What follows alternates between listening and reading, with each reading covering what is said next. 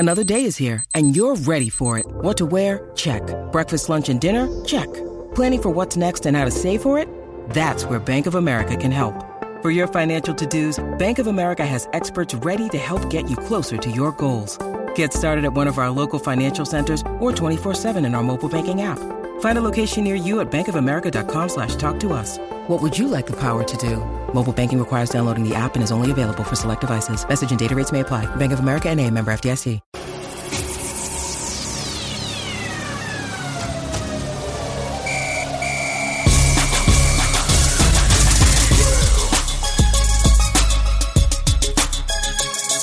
And welcome into another episode of the Vigilant Sports Pacers podcast. I'm Scott Agnes.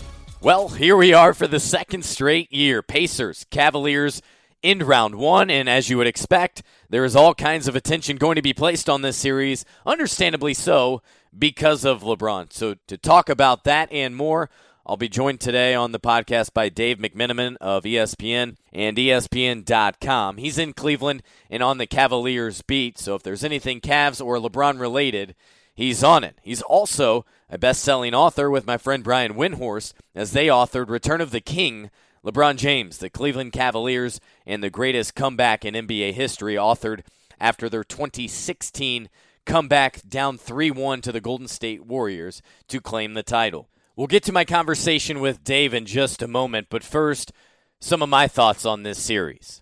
Offensively, the playoffs suits the Pacers' playing style, really. They want to run. In terms of pace, they're one of the slowest teams in the league. They like the mid-range game. They'll take those open shots that so many teams, because of the analytics, will ignore. But they have to make a point to going inside. That includes Miles Turner and Domantas Sabonis, but more so, keep attacking. They have to earn those foul calls, something that Victor Oladipo thought he earned before his All-Star days, and then once he turned an All-Star, felt he was finally getting some of the foul calls he deserved. But against LeBron, he's going to play that physical style, and typically in the postseason, the aggressors, the team that plays more aggressive and really takes away that airspace, as teams always like to say, they're the ones that are then rewarded with more calls. Like the Pacers on LeBron, I'm thinking we can expect to see the Cavs throw many different looks at Oladipo. And this is where things get interesting for him. He was in the playoffs last year with OKC, but very much in a supporting role, much like his former teammate and current one, Domantas Sabonis. When they were with Russell Westbrook, he was named MVP that year and dominated the basketball. Therefore, over this last year, where Oladipo has been able to thrive with this Pacers team, his usage rate is way up, and that's something Kevin Pritchard, remember, at Oladipo's opening press conference, and even before that on the flight from his home to here in Indianapolis. That was something Kevin Pritchard promised him. Come to Indianapolis here, and your usage rate is going to be way up. For Oladipo and Sabonis, this season's really been a coming-out party, especially so, though, for Victor. He's back in his second home of Indiana, where he's appreciated, and it's obvious, and he said so, he's more confident than ever. And for Vic, that started with his mentality. It was something that he was going to make change to even before the trade, as he locked in May and June down in Miami with his trainer, David Alexander, really gathered himself mentally, and then also, of course, obviously, worked on his physique, but the Pacers really need for him to be atop his game. One other matchup that will be fun, I think, is Darren Collison versus George Hill. G. Hill, of course, from Indiana, Broad Ripple, IUPUI, former Pacer, before he was dealt in a 3-team trade that brought Jeff Teague here for only one season. That didn't really work out well, but there was plenty of reasons for that. And this offseason, Collison proved to be a great fit for this roster that Kevin Pritchard and Chad Buchanan went out and got, just like Bojan Bogdanovic was. For Collison, he was the Pacers' starting point guard all the way back in 2010-11 season, and then for more than half of the following year. But then the reins were given to George Hill, and he thrived in that role. There's no doubt about it at that time. That was the right move, and ultimately it probably was best for the Pacers and George Hill to part ways. But George Hill was dealt from Sacramento to Cleveland back in February, part of several trade deadline moves for this Cavaliers team, which they had to make. Otherwise, I'm not sure where exactly they would be here in the postseason, seeding-wise. Probably a couple spots back, perhaps. You have LeBron, though, which always means you're going to be competitive and in contention for something. And Darren is having his best season as a pro. surprising as that is because he's 31. He's in the latter stages of his career, and talked with him at great length about some of the changes he made physically and mentally in the offseason, and a lot of it spurred from a conversation he had with one of his favorite players of all time. That's an MVP in Steve Nash, who a couple times have been part of that elusive 90-50-40 club, something that Collison flirted with. But what Darren was able to do this season, and he's very grateful for his role in the season he had with the Pacers, is he led the league in three-point field goal percentage, making almost 47% of his threes. He attempted almost 3 per game. On top of that, he managed a season-low 1.2 turnovers per game, which is incredibly important, especially from your point guard, from your leader out on the floor, who kind of sets the tone offensively. That helped him lead all players in assist-to-turnover ratio.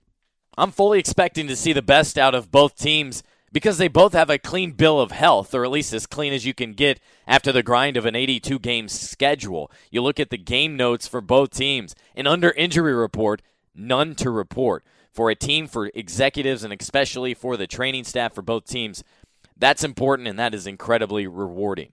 Game 1 is on Sunday, Game 2 Wednesday night. Then the series comes to Indianapolis for 3 and 4 on Friday and Sunday, respectively. But between Games 1 and 2, Pacers will not take that short flight home, even though there's more than 72 hours between games. And I asked Coach Nate McMenamin about this. He says it's a business trip, and they want the focus to remain in Cleveland, so that's what they plan to do. It's also going to be interesting to see how the Pacers handle the spotlight, handle the additional media coverage, quite frankly, because they've appeared on national TV just once. We don't get a ton, very few, in fact, national writers that come through Bankers Life Fieldhouse throughout a season. Only nationally televised game was in Indy for Paul George's return back on December 13th. That's it. One game. This series starts on ABC. 2 of the games are scheduled for TNT, and keep in mind, only 4 have announced the broadcasting deals because we don't know how long this series will go. The Pacers' only game this season was on ESPN, and so we've heard some players, especially Darren Collison, be more outspoken than the others about that and how they look to show the world about this Pacers team, their chemistry, and what their brand of basketball is about. Lastly, with all eyes centered on LeBron, per usual, we'll all be watching closely how Lance handles yet another matchup against him. Lance tries to play physical, tries to get in his head. He thinks that is what you need to do against LeBron. While on the court, Lance has said LeBron never talks to him, but I think it's inevitable that there will be some kind of altercation during this series. The Pacers have never beaten LeBron in the postseason. The numbers favor the Cavs, but I think the biggest takeaway, too, is that all that is history. The Pacers have a chance to write their present, and that's what they have to be focused on, not get caught up in the numbers game, which Nate McMenamin made clear that he is well aware of those numbers. 21 consecutive first-round victories. LeBron's teams have swept the last 5, including the Pacers last season. Most of that is history. It's old news, and like Oladipo said last week, they're trying to shock the world. Now, for a deep dive on the Cavaliers in this series, here's my conversation with Dave. All right, I'll now welcome in reporter and New York Times best-selling author Dave McMenamin of ESPN and ESPN.com. That has to sound nice, Dave. Let's get right to it, though, as the Cavs finished 50-32 during the regular season. 2 games better than the Pacers, so it's the 4-5 matchup here with the Cavs having home court advantage. As you look back at the 82-game schedule, and we saw LeBron play all 82 games for the first time of his career, if anything, what can we extrapolate from the Cavs' regular season? I don't think that does much to have us learn about who the Cavs are going into the playoffs. The best indicator of who the Cavs are, quite frankly, is the way they ended the regular season. And that was, winning 11 out of 14 games of their last 14 games. And one of those losses, it was a game where Kevin Love, Kyle Korver were given the night off. LeBron played just the first quarter in the season finale against the New York Knicks. So really, you're talking about 11 out of 13.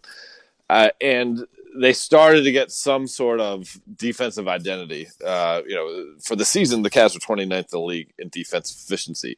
That's terrible, and that gives them zero chance to win anything in the postseason. The team they were defensively towards the end of the year, still not world beaters on that side of things, but when they had some roster continuity, they had some health, and they had the younger more athletic players they picked up in the trade deadline as part of their unit, they look better. So, I think they are a team that's cautiously confident going into the first round, knowing that they've survived what was just a hellish regular season at times, and now they can just look at a clean slate in front of them and start off at home, where they've done quite well in the playoffs. Is the drama that we've seen at least covered from the outside, how real is all that? How much can that factor into a series like this? It's real, but they cleared out a lot of the drama. That's why there isn't Isaiah Thomas and Dwayne Wade on this team as they enter the playoffs. What we covered since mid-February was, of course, Tyronn Lue dealing with some health issues, but Ty says he feels as good as he's felt since he made his return on the eve of the NBA playoffs. We dealt with J.R. Smith throwing a bowl of soup at Damon Jones. That's an all-time storyline for a series or a season, really, right? It'll never. That's going to be like the trump card. I'm like, oh, you covered a crazy season? I covered a guy throwing a bowl of soup at his assistant coach. I'm curious, what was the reaction when you were reaching out, calling, texting, or whatever, team sources, trying to figure out what type of soup? Because that was everything we all wanted to know. Was the reaction like, really, or were they like willing to give that up? It's funny. Like, I got some so you get a tip. I worked on the story with Brian Windhorst, and we kind of put our heads together in terms of who would talk to who. But I had some very serious conversations with sources, being like, "Well, if you tell me what you know, then I'll tell you what I know." We're talking about a bowl of soup. Right. It's not this for deep. The most part, surprisingly, that story's been strangely protected. You won't see outside of the initial wave of that it happened. No one has really talked about it. I offered to JR if he'd want to clear the air and sit down with me and Damon Jones on camera and let the world see that they're okay now, and he respectfully declined. So I don't really know. Honestly, I don't even know what type of soup it is now. I know some people have written chicken tortilla, but I've never confirmed that. So okay. I couldn't tell you. But even with that, the reason I even brought up that story was, J.R. Smith has since been moved to a bench role, and he's actually seems to be playing well in it. So there's not really drama associated with that either. I don't think this is a team full of drama right now. I think it's a team full of question marks, though, because of the lack of experience for some of its key players, and also some of its key players who didn't quite get a rhythm yet since they were joined the team, namely Rodney Hood. To me, he's the big X factor as the Cavs enter the postseason, because he's had some games he looked really good. He's had some games where he looked like someone you absolutely cannot rely upon in a must-win situation. Defensively Continues to be, I think, the theme with the Cavaliers. Obviously, there's LeBron, but their woes defensively. How much of it is personnel, and how much of it is schematics and the newness to this group? Some of it is, and J.R. Smith just did a podcast with Uninterrupted, Victor Cruz, the former New York Giants receiver. And he said, listen, when we enter into a season, we look at September to June, and we kind of block out everything, including rest, including mental effort, including physical effort, over that long haul. And quite frankly, you don't see our best until you have to see our best, because we're saving our best. Sure. So, I think there's a degree of that. The Cavs are trying to become just the fifth team in the 71-year history of the NBA to make it to 4 straight finals. LeBron's trying to double that. So if LeBron is so important to their defense, last year in the postseason, his role was kind of a roving backline of defense where he'd run in at guys either to get weak side blocks or to come for double teams out of nowhere, so he could try to get deflections or steals that lead to open court opportunities. If LeBron, for very good reason, is not giving that defensive effort every possession in the regular season, because he has those 7 straight finals under his belt and he's trying to save something to get to an 8th, you can't really expect this to have that defense look anything like it will look like in the postseason. So I think that's a really big part of it when it comes to the Cavs. I think they address some of their personnel issues. Point of attack has been really, even with the Cavs' success the last couple of years, has been tough. Kyrie Irving was never the best defender in terms of stopping point guard penetration. Adding a guy like George Hill, who isn't the young, spry guy he was in his prime years in Indiana, but he's a guy who's long. He's a guy who has lateral quickness, who has some wiry strength. He can give them an honest effort as an on-ball defender. So the opposing offense isn't always playing downhill. So that's like a personnel type issue. And then, they don't really have a true rim protector, and I'm sure they would like to have that, especially, Kevin Love as your starting center. You mean they didn't sign get it done? They didn't sign Kendrick Perkins to handle that? No. It's amazing, though. Like, I got tweets like, well, what about Eddie Tavares? Why don't they bring back Eddie Tavares from last year? People, they fall in love with, he was a physical specimen, but let's be real here. But, they did add Larry Nance Jr., who can do some of that rim protection. Not quite your traditional size as you'd think about a guy clogging up the lane, but he has the athleticism to make up for that. But what they do have is a lineup they believe, especially their starting lineup with Jeff Green in there, is that they can pretty much switch all 5 positions. You don't want to get Kevin Love on a point guard, but he made a nice stop on Steph Curry in Game 7 of the 2016 NBA Finals. So he can give you a couple of possessions on a point guard. But other than that, between George Hill, Rodney Hood, who we expect to be the starting shooting guard, LeBron and Jeff Green, they can switch anything. And that, they believe, will be a defensive strength of theirs. Sure. When, again, you would never put defense and strength in the same sentence for the Cavs in the regular season. And that's very different from the Pacers, who try to stay with their man for the most part as much as they can. Whereas most of the league goes with that switch everything rule, Pacers have trended away from that more than anything. Yeah, I'm curious, how do the Pacers look at the Cavs? Because, of course, they went 3-1 in the regular season against them, but all those games came before the Cavs changed their roster. There's that. So, there's Miles Turner not playing in most of them, and true. he's kind of been in and out, both with injuries and mentally, I think, throughout this season, so that's interesting. The one thing that fascinates me covering George Hill was the matchup, George Hill and Darren Collison, former teammates.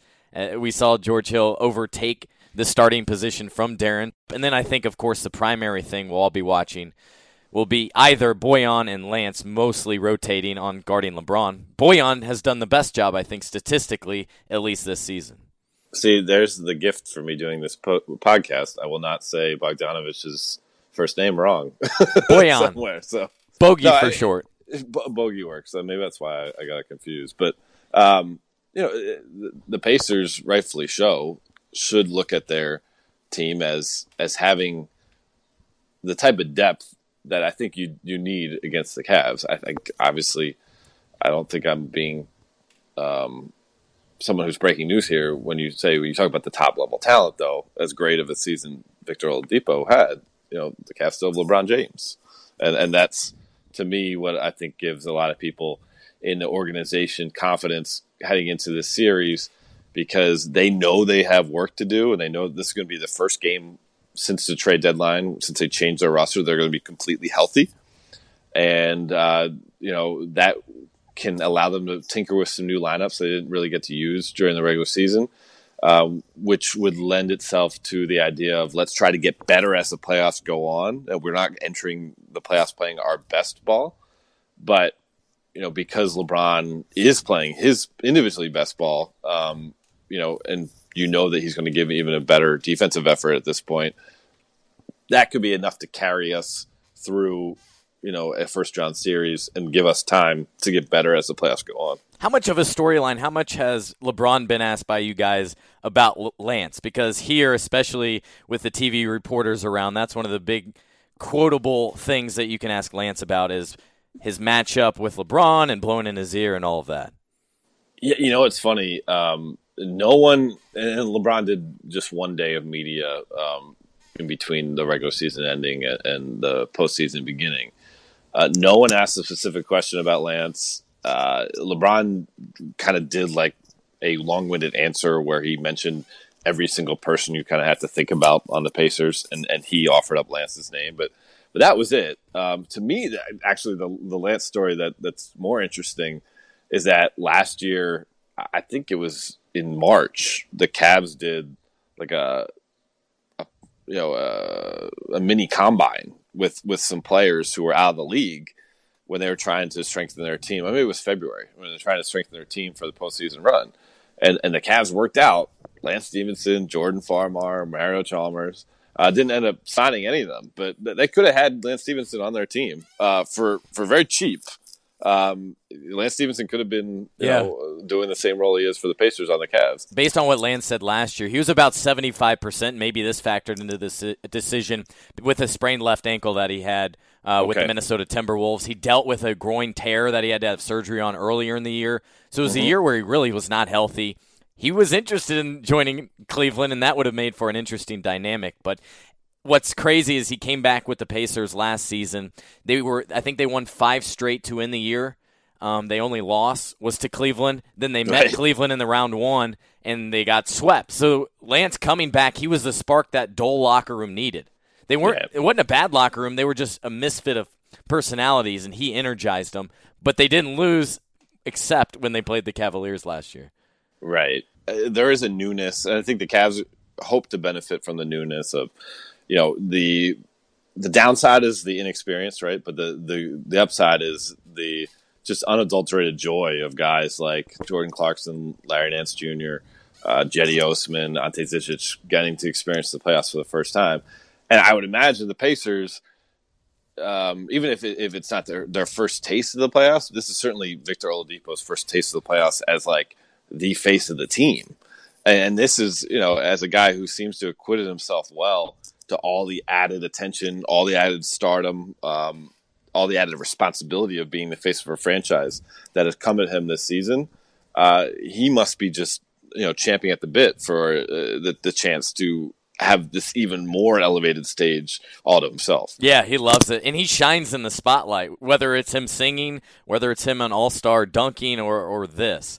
So I don't think he'll shy away from the spotlight, whereas other players, you never know with the newness of this, on both teams, how they react to all of that. But I think Victor will go over well, and this Pacers team, Dave, is very much playing to the storyline of the underdog. Vic, in the last game, he took the mic at Bankers Life Fieldhouse and said, "Let's go shock the world. We're not done yet." They're going to wear their gold statement uniforms the entire way in the first round that are the gold. That's telling. And they continually also play off the storyline that they've only been on national TV once, and it was on Paul George's return. And, of course, this series is starting not just on national TV, but over-the-air ABC. So that's notable for this bunch. You got a veteran like Darren Collison saying, people don't watch us. They don't know who we are. Now we're going to go show them. Yeah, and I like, just from my perspective, I try to pay attention to the league as much as possible outside of being with the Cavs every day, but Nate McMillan was kind of looked at as a little bit of a retread coach. I think the perception when, Frank Vogel moved on to Orlando and Nate assumed the job rather than bring in a new guy. And I think he's earning a lot of respect for the job he did with the Pacers this year. Tyronn Lue said that, he should be a Coach of the Year candidate. And, I had a vote this year. I didn't vote him top 3, but I gave him heavy consideration. And I think that's a good thing because, I think you can assume the personality of a coach to some degree. And he's kind of a vet guy with, I imagine, a bit of a chip on his shoulder. And, that's a good thing for a group that is trying to embrace the underdog. Yeah, they try to preach steady waters, and he has that calming influence. One of the big differences that we're also talking about very much so is this team in crunch time situations. If you remember last year during the first round, they wouldn't be very good in those late game situations and cough it up despite, only losing by an average of 4 points. This year has been very different. They're 11-2 in games decided by 3 points or less, and really those 2 losses are such outcasts. You had Bogey throw the ball away in the closing seconds, and Boston went to the other end and made a game-winning layup.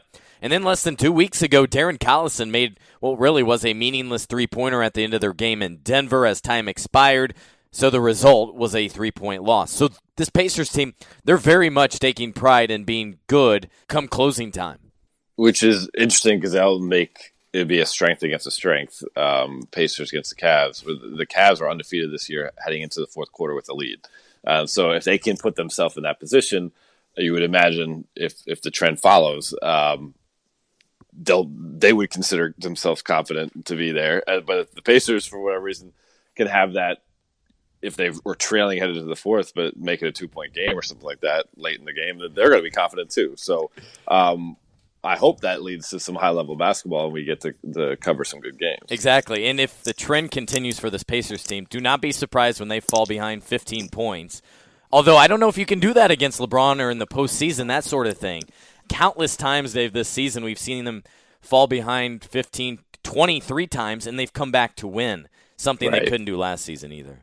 I think it would be tough for, just having covered all these games at Quicken Loans Arena the last couple of years to their playoff runs, it would be very tough for any team to fall down that on the road against the Cavs. The energy in that building is pretty palpable. But, the Cavs have enough Jekyll and Hyde in them where you do that in Indiana, you probably going to have a 2 or 3 shots to make a run to get into it because the Cavs just haven't shown this particular group, haven't shown the steady focus to really lock in for 48 minutes yet with this group. And, again, sometimes that lets you see that when they actually need to do it, they're fantastic. And you saw late in the season, they were down 17 to the Washington Wizards with 6 minutes to go, won that game. They were down 30 in the first half. The Philadelphia 76ers ended up losing by 2, but they made that a game. So when they really put it all together, they're straight dominant. But, I would say that a team that is always at their best isn't falling down by 30 or isn't falling down by 17 at home to a struggling Wizards team. So I think I don't think they're a juggernaut in terms of that. I think the Pacers should feel like, they'll have the ability, to come at them in waves, or even if it doesn't go well in the early going, the Cavs, I don't think are quite there right now where we're up 15 to end the first quarter. Let's just keep adding to this lead. I don't think they're there yet. Interestingly enough, we're nearing the end, and we haven't really talked about Kevin Love. He's the second All-Star on this team. It's kind of fitting for his type of career. He's always in the shadows, doing the dirty work and having good games, but we just don't talk about Kevin enough. Where is he at mentally and physically entering round one? He's in a really good spot. I sat down with him this week for a SportsCenter interview. It's going to be airing on Sunday in its entirety before Game 1. He is playing really good, first of all, which I think always helps. So he shot 32 for 70 from 3 in the 11 games he had when he returned from his left hand injury. Lights out. He proved his value this year when he was the 1A, even more so than the number 2 option. The Cavs went 11-2 this year when Kevin scored 24 points or more. And I think he feels good and comfortable that he is entering the postseason with this little extra responsibility on his shoulders. It's all he wanted, really, since he got here. Since he came to Cleveland, he had to play that third fiddle because LeBron and Kyrie are so ridiculously, undeniably talented that you weren't going to really tell one of those 2 guys to take a step back. The Cavs need Kevin Love to take a step forward here if they want to have a deep postseason run. And, he has spoken about wanting to take a little extra leadership role to himself as the postseason goes on. I don't think that's really his kind of personality. He's more of a kind of a sarcastic guy who's, making some jokes. But he is a guy who leads by example. He plays hard. He sacrifices his body in terms of he knows he can't rim protect by getting blocked. So he sets himself up to take charges, and he does that quite often. And I think, there's nothing that concerns me in terms of, there's a red flag that such and such is bothering him about his body, or there's a red flag that such and such is bothering him about his interpersonal dynamic with the Cavs right now. I mean, of course, he came out and was very forthcoming to share his story about some of the mental health things that he's dealt with. But I think the fact that he did that months ago has allowed him to kind of internalize and continue to keep the healthy habits of, yes, I'm still in this spotlight, I'm still in this fishbowl, but you know what? I'm still going to go talk to my therapist. I'm still going to do things like meditation to keep myself in a good mental space to deal with all the demands of this crazy life that I live. So I don't see any kind of nagging thing that would make me say that, oh, he's about to have a little bit of a drop-off heading into the postseason. If anything, I think he's in a good spot to, continue to shine. More players go through this than let on, too. I mean, even if they're not even in a bad place, it can be beneficial. Like guys like Victor Oladipo are meeting. Pacers have their team psychologist on the road right now in Cleveland, right. Dr. Chris Carr, and it's something, even if it's just to bounce ideas off of or to get them centered before something important. I asked Nate McMillan about this as it relates kind of to Ty Lue, who missed some time just to back away from things. He said, yeah, I've even met with Dr. Carr just to talk things over about myself as well. Yeah, and obviously I think it's a reflection of society that it's not spoken about as much. There's still a little level of taboo, but I think it's that fear you look weak, right? Yeah, and we see it in the NBA. We see it with guys when they're going through the draft process, because, the draft process, I think it's more evolved in the NBA than, say, a sport like the NFL. But, people, there's major money on the line, and they want to polish up their resume to not have any sort of red flag that would make you, say, I don't want to draft this guy. But you look at a guy like Royce White. He tried to be a pioneer in terms of being out there with everything he was going through. I mean, and he had a ton of talent. One of my buddies was an assistant coach at Iowa State when he was there, so I watched him a lot more than I would the average non-Syracuse college basketball player. And but he was out of the league, because it was, well, are we really going to put all these extra programs in place to support a rookie? And his were at a whole different level, right? Because he wouldn't even fly, so you'd have to get him there a different way through a bus or I don't know how, town car, whatever it was. So that was a whole different element than just having a therapist on staff.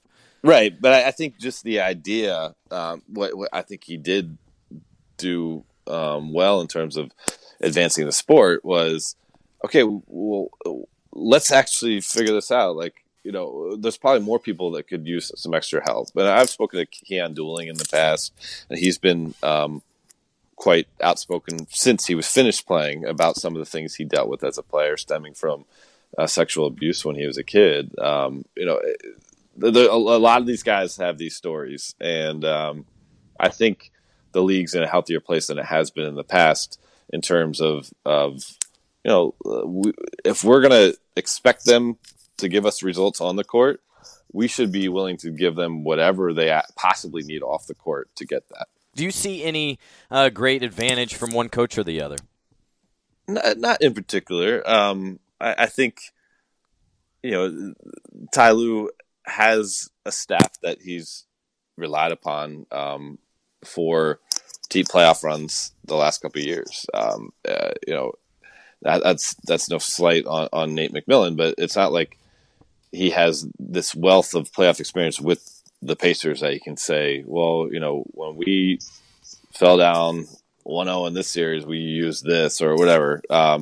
So I think that's an advantage to Ty. I think Ty also, as I've mentioned, that kind of J.R. Smith rhetoric that he mentioned on that podcast with Victor Cruz, Ty gets his hands dirtier in the playoffs. He's dealing with his de facto defensive coordinator, Mike Longobardi, to go through sets that he wants. He breaks out a lot of offense that he kind of saves for the postseason. He doesn't like reason. To waste all his bullets, for lack of a better term. So I think coaching is a plus on the Cavs side, certainly in the postseason. I have had people tell me that, and you could say this is a negative or a positive. They say Ty's a much better playoff coach than a regular season coach. So I think that's a plus for the Cavs. And certainly, I mean, just from my perspective, I know that Nate McMenamin is very, very respected. I'm curious, where you see kind of Nate's strengths and weaknesses heading into this series. Well, first I'd go with the experience, and like the Cavs, the Pacers have essentially a defensive coordinator in Dan Burke, who joined the coaching staff with Larry Bird back in 1997. So he's been there through and through. And any time there's a big defensive stand needed, you'll look down at the Pacers huddle, and while Nate's sitting in the chair, there's Dan Burke on one knee. He's the one diagramming what's going on. But I think both coaches are really of that group that doesn't get enough attention, doesn't get enough credit for what they're doing. I mean, here in Indianapolis, and I hate it, but it's the stereotypical, he doesn't coach. I could go in there and with LeBron coach him to 50 wins. And I go, no, that's not true at all. For one, obviously he's got to be a good coach. But two, there's also a lot of things that go into a head coach in managing egos and personalities. And what we've talked about in all of this, from the soup incident to LeBron and is he staying or is he going, you got to manage those situations when it gets down to the playoffs like this. Yeah, and ultimately, I mean, okay, neither guy might not be a rah-rah type guy. You know why? Because they both played in the NBA and were around rah-rah type guys that probably got under their skin and got under their teammates' skin, and they didn't want to be that guy. What Nate has to do is say, were you watching NBA TV last night? Did you see Bulls Sonics playing 96? Right. Yeah, I was there. The guy playing next to Gary Payton. Ty Lue, what he has to do? Did you see Kobe and Iverson playing on ESPN last night? Yeah, that was me. On the bench of the Lakers. So, I mean, they have that built-in clout. And, I think that goes a long way. Just kind of how you carry yourself as a been there, done that, type of person. And they both bring that to the table. And the thing I keep hearing from the Pacer players is the adaptability and how much he listens to guys on the floor because they're going through it and they see something differently. That's where he's changed, I think, in this season. Dave, I'll let you go. I appreciate you taking time. I'm not in Cleveland. You are. I'll see you in Indy here next week when series comes here for games 3 and 4. Appreciate you taking the time, all right? Thanks, Scott.